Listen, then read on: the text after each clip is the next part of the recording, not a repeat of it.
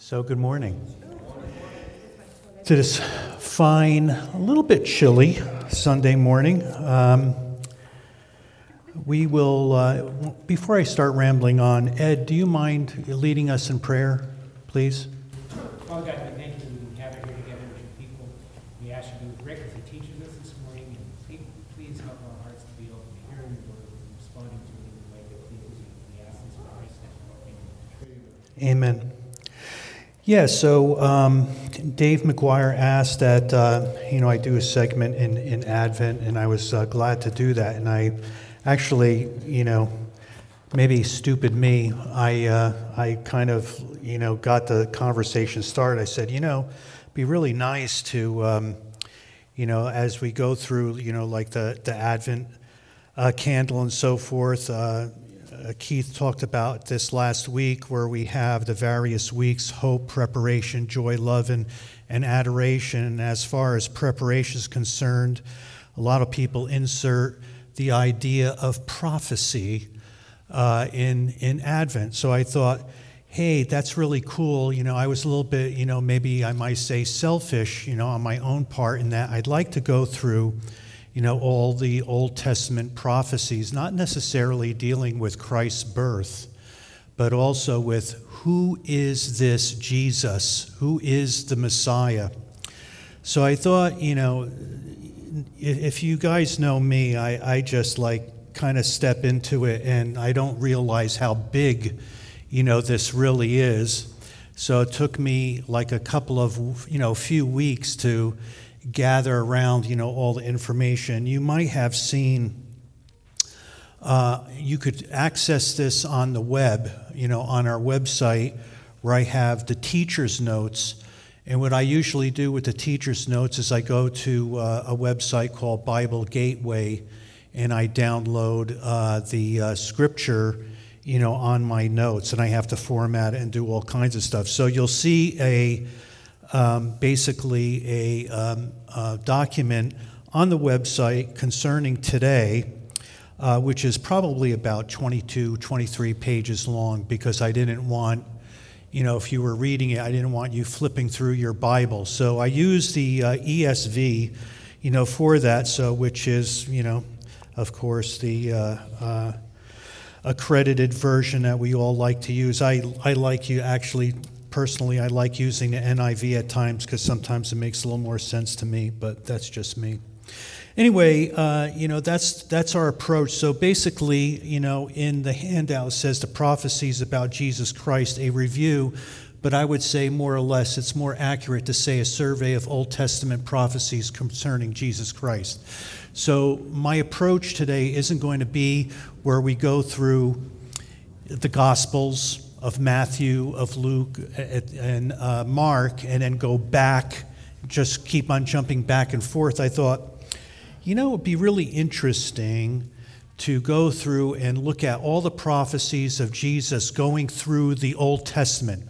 So just sequentially, Genesis, Exodus, et cetera, to see how it all adds up. The other thing that kind of resonated with me last week when Keith was teaching, he was talking about the fact that the early, and I think he was saying this, but, early on, we see prophecies concerning Jesus to be a little shadowy or vague. And then they build up as time goes on, where Isaiah is screaming, this is what the Messiah is going to be. This is who he's going to be.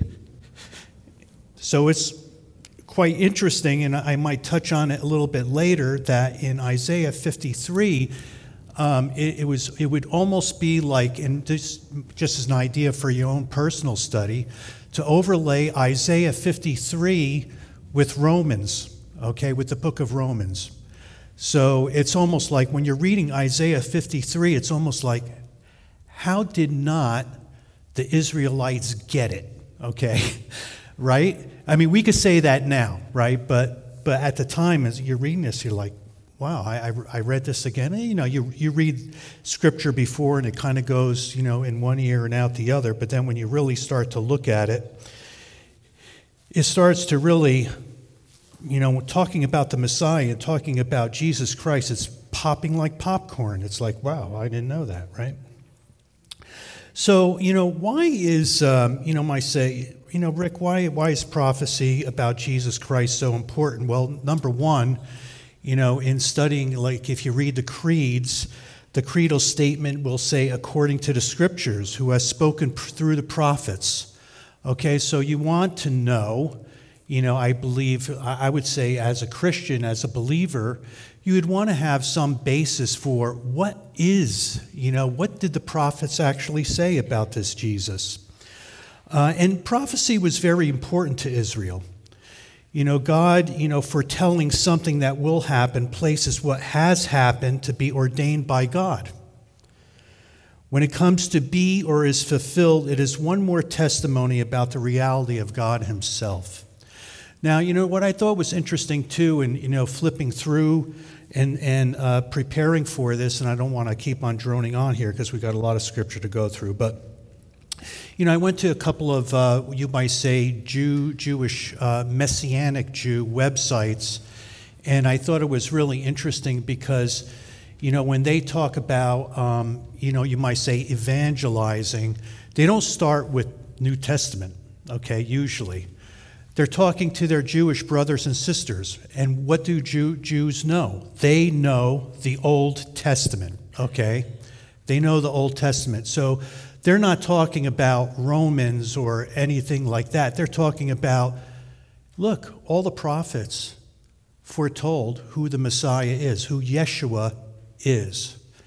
So this is, how they go about, like there was one which was pretty clear to me, one website, Jews for Jesus, where it was very clear, what they were saying. And some will actually, use probability, as a basis where, there's so many different prophecies that are told of the Messiah that they talk about how could that possibly be, right? That you would get it wrong. That the odds of this Jesus being the Messiah is like 1 in, I don't know, like some crazy number. Maybe I should talk to Lois. She would probably know what I'm talking about when it comes to probability. But then, if you believe that Scripture is God-breathed, then the fulfillment of these prophecies should give you also a steadfast assurance, if you will, that the Christ is the fulfillment of God's redemptive purpose. And so I want to, kind of get on here, but, this list that I have is not an exhaustive list. There's more. But the key, if you will, when it comes to prophecies of Jesus Christ comes mainly from, I'm going to say 2, but actually 4. There's others that I included, but in my abridged list. But we have the Psalms, of course. Isaiah, probably the major messianic source of prophecy, Old Testament prophecy concerning Jesus. Micah, and actually Zechariah. Actually, that was, when I read the book of Zechariah in preparation for this, I was amazed, what's in there. It's really quite cool. But, the major sources of prophecy are the Psalms and Isaiah, which we'll spend quite a bit of time on. And so, David, of course, was considered, correct me if I'm wrong, a prophet as well as a king. He wasn't a priest, of course, although he dabbled in it and he got in trouble, as we know, for doing those kind of things. But Isaiah was a prophet, and I want to say, I'm not too sure whether he was a priest too. Tim, was Isaiah also a priest, or was he just, no, okay. But one of his contemporaries, which was, I believe, Micah, was also a priest. But anyway, he was a prophet when the nation of Israel was just not, kind of getting it right. They were kind of in trouble.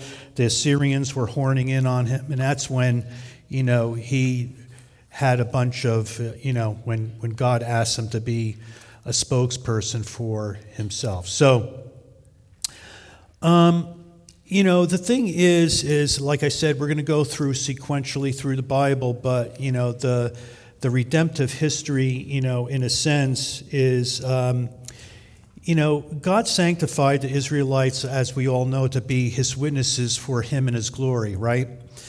And, the Israelites, as we know, didn't quite, get it right. Not that, any of us will, or can. But as sinners, they did not do so regarding, that purpose. But the interesting thing is even though God's redemptive purpose for, humanity stands out even more. So, meaning that despite all that, through all these prophecies, God will always say, I will do it, okay? I don't care about you guys. I know what you guys are all about, but I will make this happen. It's coming from me, which points, as far as in my head, is grace, okay? Is grace. But, early on, Adam and Eve disobeyed God's direct command. That's the first glimmer of what is to come. We'll read from Genesis. Society became evil, at war with God. We read about the Tower of Babel and then the flood. So, God destroys evildoers and saves Noah and his kin. Israel becomes a nation by God's grace. Even though Joseph and Moses are really a type of Christ, they serve as God's instrument to save the nation. They did not fully sanctify them. They did not fully sanctify themselves and the Israelites. Then they needed judges to continually save them from their errors. There is then a statement. Moses, who is another type of Christ, comes and saves them from the Israelites. And I have, in the online version of my notes, there's a mistake there. It's actually from Deuteronomy, not from Exodus, where Moses is saying, there will be someone like me that will come to save you. So that's, another, which we'll read in a couple of seconds here. And then God shows them or reminds them of a coming salvation in numerous Psalms, and also then when they get in trouble again with the Syrians because of their sin, Isaiah and his contemporaries come and they basically turn on the gas, so to speak, with regard with prophecy. I wanted to, I don't have time for this, but in the notes I do talk about Psalm 98, where, we sing joy to the world. And it's just basically where, supposedly joy to the world is based on Psalm 98. But my point is after everything that I just said about the history of the Israelites, the last verse in Psalm 98 says, before the Lord, let the rivers clap their hands, let the hills sing for joy together before the Lord. For he comes to judge the earth.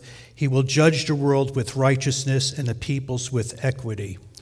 And I guess my point is when we sing joy to the world, we're not talking about judgment necessarily, but, now after the first coming, will we get it right? And so we await for the second coming of Jesus when all this prophecy is finally realized. Okay, so any questions thus far? I want to get on to, I have a pretty long list, and I got a half an hour or so. We'll kind of skip through. If you want to follow along in your Bibles, you could try to. But like I said, in my notes, I pretty much have it all right here. Yes, go ahead. It's just a statement. It amazes me how long the Lord kept the Assyrians around to be a prick in the Israelites, and they still never got it. Mm-hmm. How many hundreds of years? Well, I think that, I get what you're saying, and I think that that just shows how patient God is, okay? He is an abundance, of mercy. He's slow to anger, right? And abounding in steadfast love. And that is just underscores how, to me, his grace. So, good point. Anything else? Good. All right, so in Genesis, it's the first. I mentioned before Adam and Eve sin, and in Genesis 3:14 to 15, this is the first time most scholars will say where we see a messianic, verse where God says, "I will put enmity between you and a woman, and between your offspring and her offspring. He shall bruise your head, and you shall bruise his heel," speaking about the devil. So right there, we know that salvation, or it's kind of a little shadowy, as Keith said last week, but we already are seeing that there is going to be someone coming that is born of a woman that is going to be the salvation of the human race. And then when we jump to Genesis 12, we are talking about, he's talking to Abraham, and this is when God is talking to Abraham. He says, "I will make you a great nation. I will bless you and make your name great, so that you will be a blessing. I will bless those who bless you, and him who dishonors you I will curse. And in you all families of earth shall be blessed." Okay, so through the line of Abraham, we see there's someone that's going to rise up, and there is going to be a blessing, okay, through the line of Abraham. That's why when we go to the New Testament and we're going through the genealogy, and I forget whether it's Luke or Matthew right off the top of my head, they start, with Adam and go through Abraham, okay? So, and then in Genesis 49, we have an oracle, or I should just say a pronouncement from Joseph when he's blessing his sons. He says here, "Judah is a lion's cub. From the prey, my son, you have gone up. He stooped down, he crouched as a lion, and as a lioness, who dares to rouse him? The scepter shall not depart from Judah, nor the ruler's staff from between his feet, until tribute comes to him, and to him shall be the obedience of the peoples." So right there, now in God's providence and his prophecy and his word, he's saying, okay, well, this salvation, or this person is going to, the scepter, if you will, the ruler will come from the tribe of Judah. Then in Numbers, interestingly enough, we have an oracle coming from I'm going to say this guy is a Midian or a Moabite. It's a very interesting story in Numbers 24, where this guy by the name of Balaam has an oracle, and he says here concerning the Israelites, "I see him, but not now. I behold him, but not near. A star shall come out of Jacob, and a scepter shall rise out of Israel." So this is, the Moabites. A Moabite, you might say, he's kind of, I wouldn't call him a prophet, but he did prophesy because God told him what to say to the Israelites at the time. So then we go on into Deuteronomy, and this is where Moses, before they entered the promised land, he says to the Israelites, "The Lord your God will raise up for you a prophet like me from among you." And this is out of Deuteronomy 18:15-22. And then later on he says, "I will raise up for them a prophet like you from among their brothers, and I will put my words in his mouth, and he shall speak to them all that I command him." So what I think that is interesting is like when you take that verse and you overlay it with a few verses out of the Gospel of John, okay, Jesus himself says, "I will not say anything unless my Father tells me," so to speak, right? So in verses John 6:14, 7:40, in John 8:28-29, and especially John 8:57, John is talking to the Israelites and saying, whatever I say is coming from God himself, right? The Father himself. So it has been, in a sense, that those prophecies have been quoted, by John in the New Testament. And then we go on in, 2 Samuel. So time is, rolling along. And in 2 Samuel chapter 7 through verse 14, 13 through 14, I'm going to read. It goes like this. And he shall build a house for my name. This is Nathan now, talking about, or I should say, I'm not quite sure now in my memory, but, God speaking to Nathan. He shall build a house for my name, and I will establish the throne for his kingdom forever. I will be to him a father, and he shall be to me a son. So this is the Lord, talking about David initially, and, but most scholars will say this is also messianic since Jesus himself is of the house of David, okay? So, this is, quite interesting to me how when we get into the Psalms where, there is a prophecy. Mostly David is talking about himself, right? Or about, something else. But a lot of scholars will say that since, Jesus is of the line of David, he is David's offspring. So he is of the house of David. So it's almost like a euphemism, and many times where when you think they're talking about David, they're also talking about Jesus, who is the Messiah. Okay, so, and also in 2 Samuel 7, the writer of Hebrews uses this information he quotes in Hebrews 1 through 5, when he's talking about speaking of Jesus concerning the angels. So, how could Jesus be God's son? He's not an angel. He's actually begotten of the Father.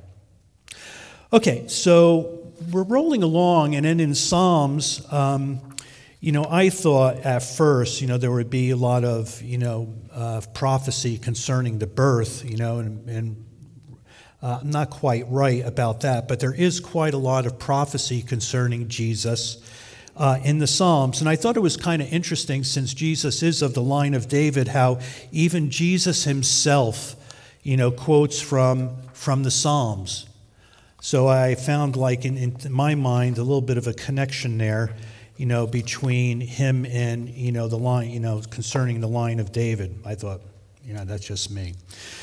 Maybe I'm making something out that ought not to be. But, again, being that Jesus is of the house of David and he's a descendant of David, a lot of times, his there is that connection. There's, when we say of David, that's a euphemism for Jesus himself. In Psalm 2, we find, very commonly quoted, messianic verse there, where we have in Psalm 2, verse 2, the kings of the earth set themselves, and the rulers take counsel together against the Lord and against his anointing, saying, let us burst their bonds apart and cast away their cords from us. And then it says here in 7, which is very, you'll recognize this one, where it says, I will tell of the decree. The Lord said to me, you are my son. Today I have begotten you.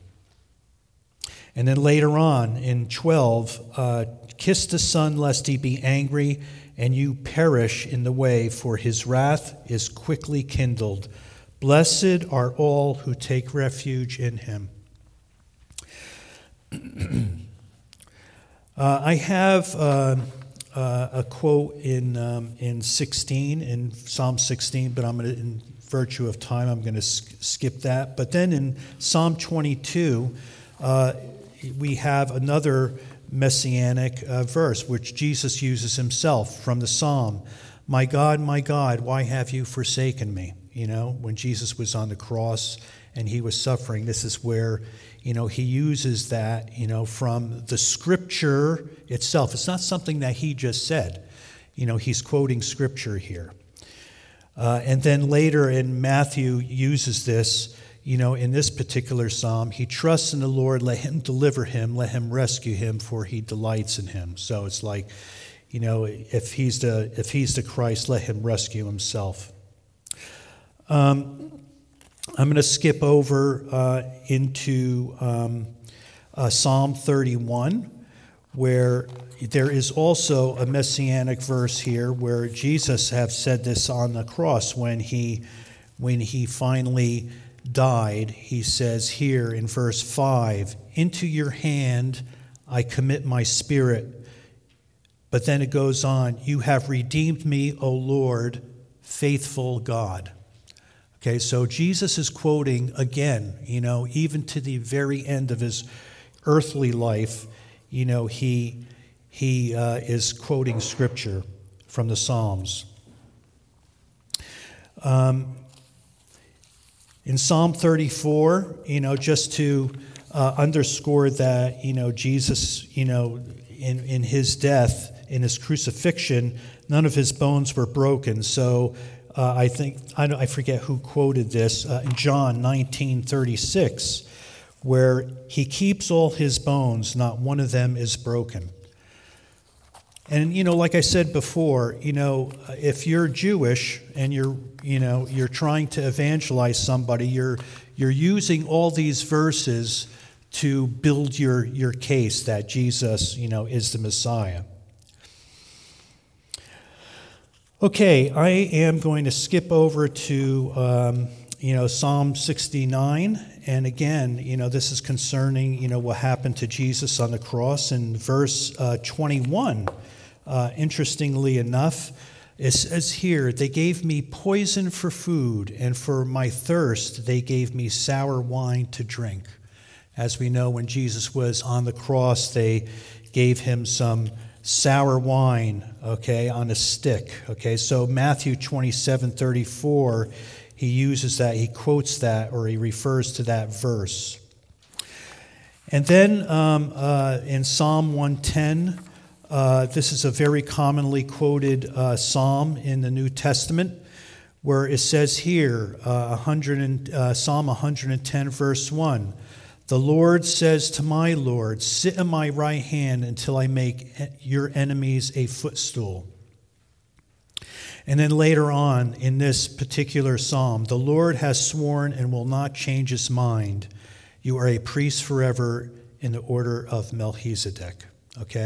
So right there, what they're saying is not only Lord Jesus is God, right? The Lord says to my Lord.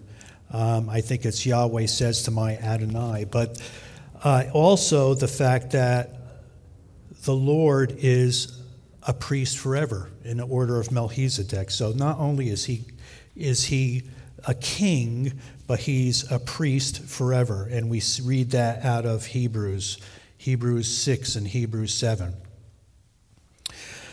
So, as we're going along, the thought to me is like, okay, this Messiah is going to be really something, It's not just going to be God, it's going to be a priest forever, And then, lastly, of the Psalms, 118, we read here in verse 10, "All the nations surround me. In the name of the Lord, I cut them off." And later on, which is commonly quoted, in Matthew, Mark, Luke, and even in 1 Peter, in verse 22, "The stone that the builders rejected has become the cornerstone." And even Jesus quoted that psalm himself.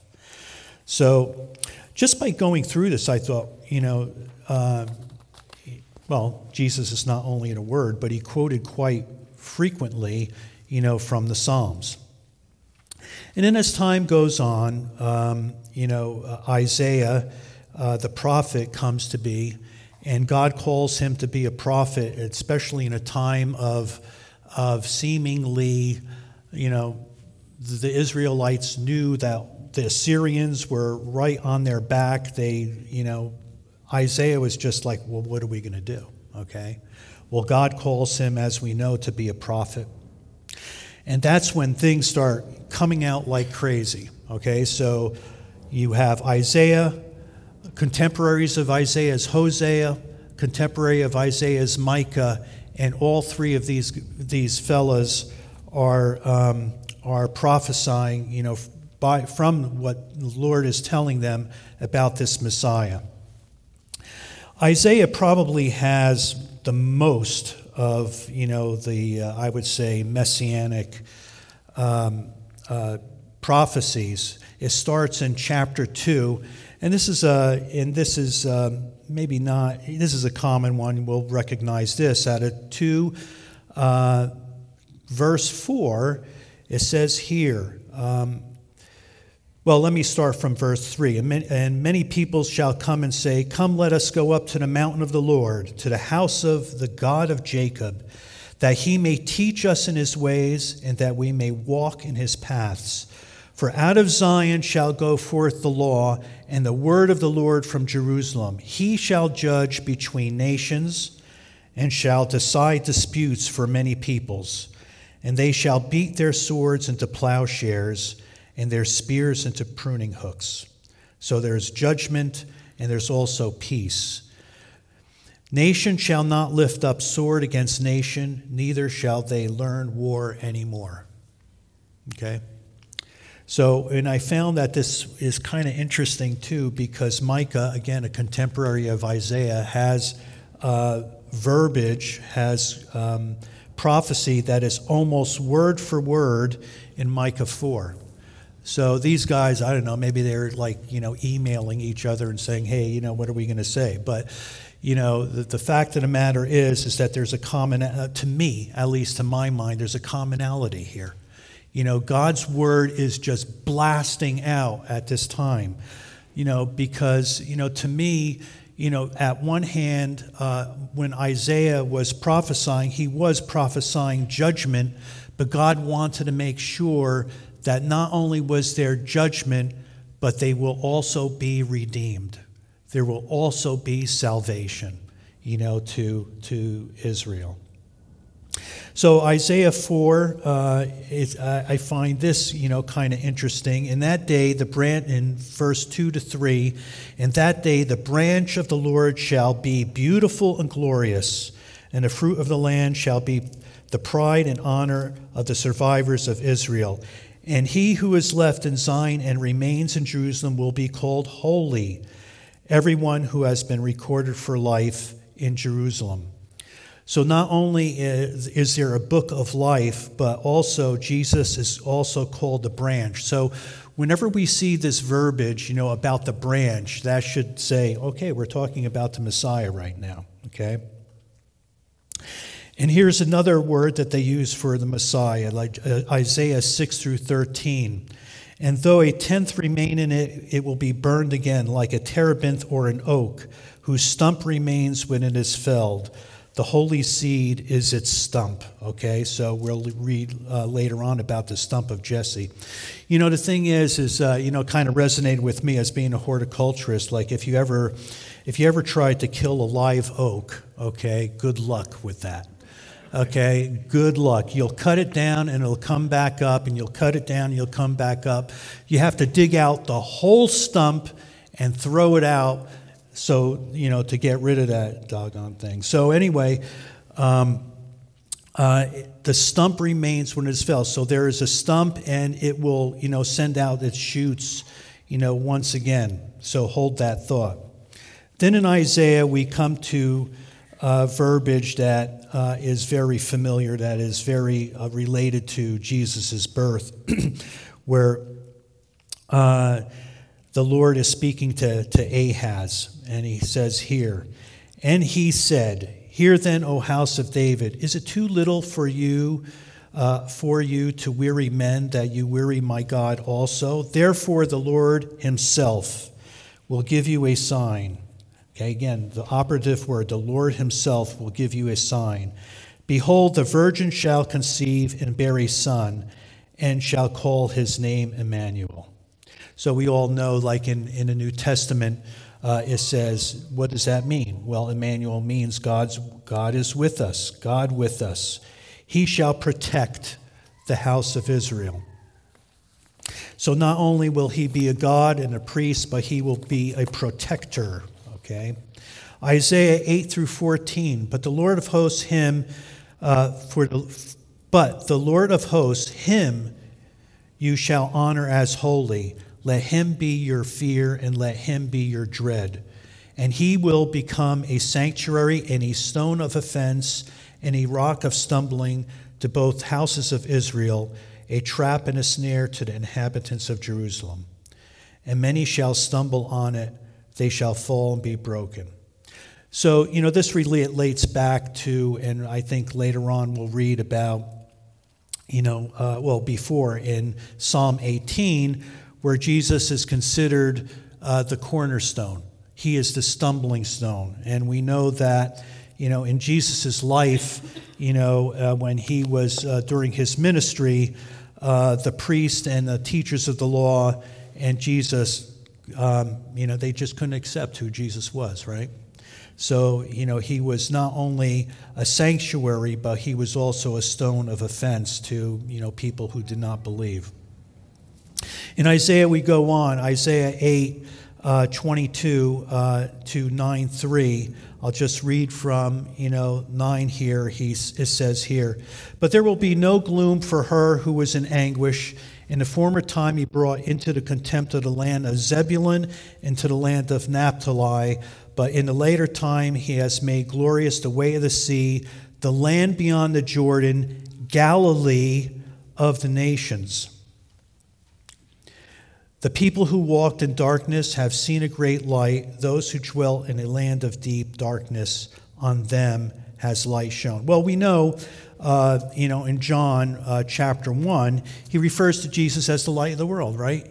And that light of the world is coming from where? Galilee.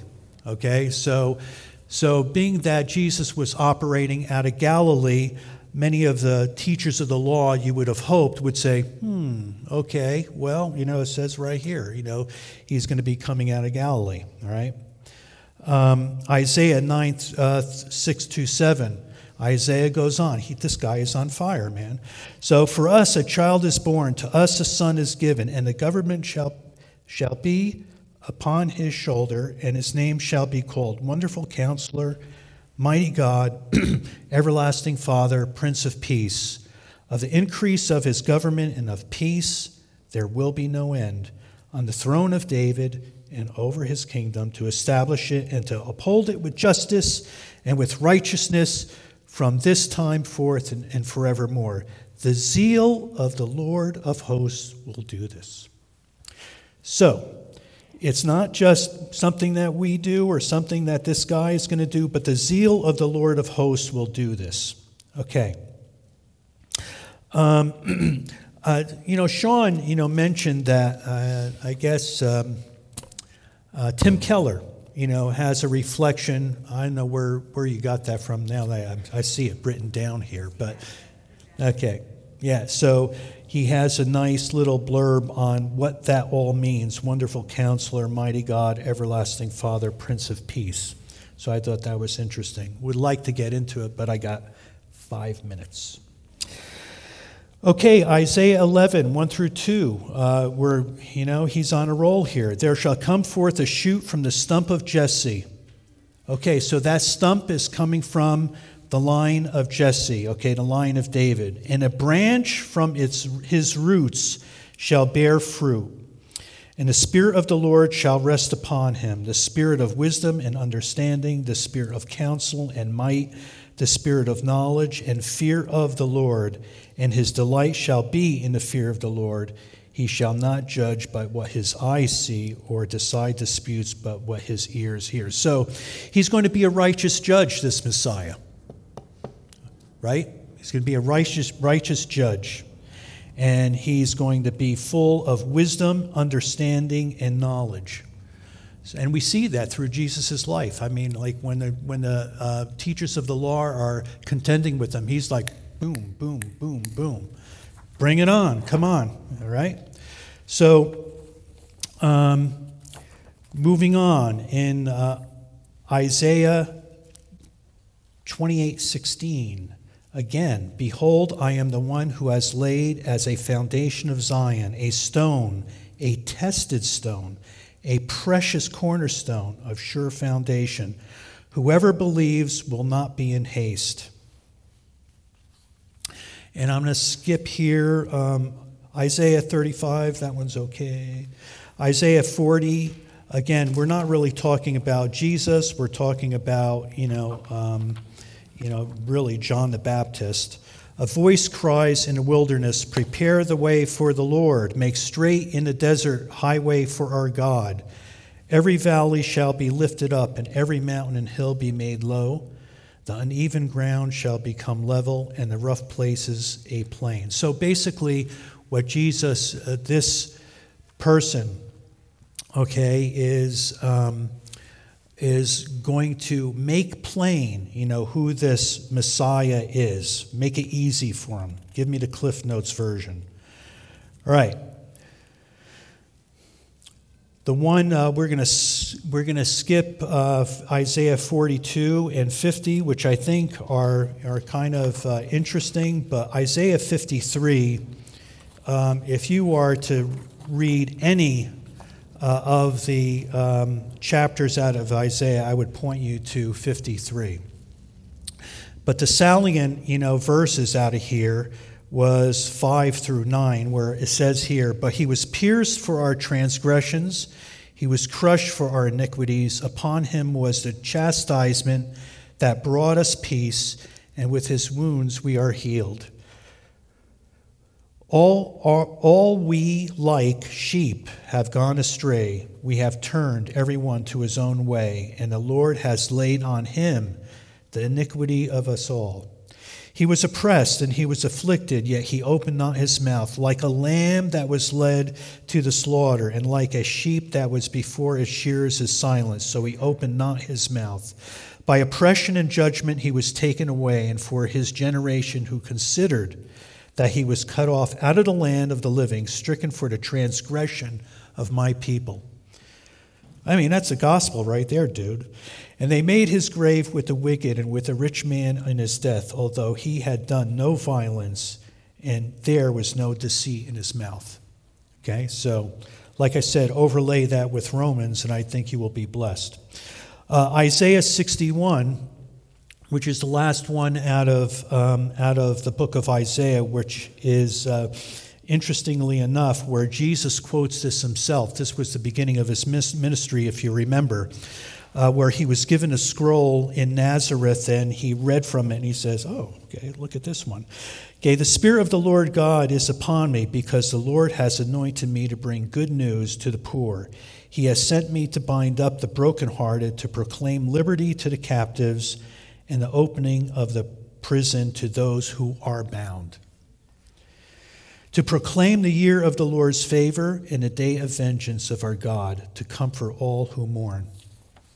So imagine if you were in a congregation there, and this fella, opens this scroll up and reads here, and he says, "Today this has been fulfilled." You'd be like, "Really? Okay. Isn't that Joseph's son, a carpenter?" No, it's the King of Kings, the Lord of Lords. Okay, we have 1 minute to go, and there's a smattering of other ones, but other prophecies through Daniel, Jeremiah, Ezekiel, and Hosea and Micah. But I thought what I'd like to do is finish off with, the three from Zechariah, which I think are, actually pretty cool. But anyway, in Zechariah 6, it says here, again, the branch. Behold the man whose name is the branch, for he shall branch out from his place, and he shall build the temple of the Lord. It is he who shall build the temple of the Lord, and shall bear royal honor, and shall sit and rule on his throne. And there shall be a priest on his throne, and a council of peace shall be between them both. So, the Messiah was to be both priest and king, and unity between the offices.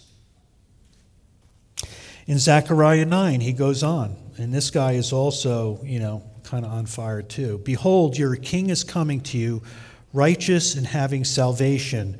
It is he, humble and mounted on a donkey or a colt, the foal of a donkey. So that's why during, when Jesus, comes back, okay, to Jerusalem on a foal of a donkey. That is quoted back to Zechariah.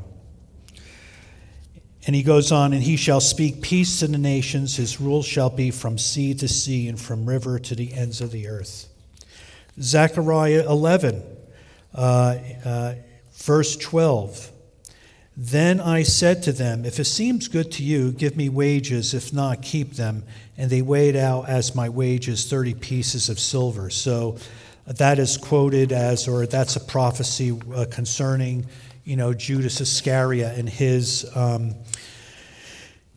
traitorous action against the Lord himself. So, and then finally in Zechariah 12:10, and I will pour out on the house of David and the inhabitants of Jerusalem a spirit of grace and pleas for mercy, so that when they look on me, on him who they have pierced, they shall mourn for him as one mourns for an only child.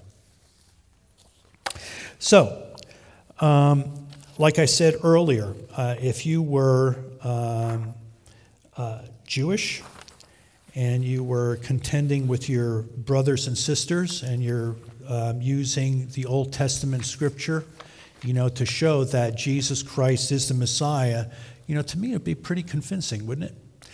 So that's all I have for today. I'll take maybe one or two questions. I have to wrap it up. So, any questions or comments? Just a comment. If you get blessed to minister to Jewish people, the scriptures in Isaiah 53 are so convincing that they don't even want to hear their own word. They totally reject it to the point that they don't want to hear it. Mm. They literally do not want to hear it. Thank you. Anything else? Ryan. Right there in Zechariah 12. You've got something interesting there where if you've got a cultist coming to talk to you to deny the Trinity, that's a good place to go. Because this is God talking. And so in 12 verse 1, this is the word of the Lord concerning Israel. The narrative continues down to verse 10. I will pour out on the house of David. I'll keep going here. So that when they look on me, God using the word me to talk about himself, on him whom they have pierced. So Jesus is God, and it says so right there. Thank you. Way back there.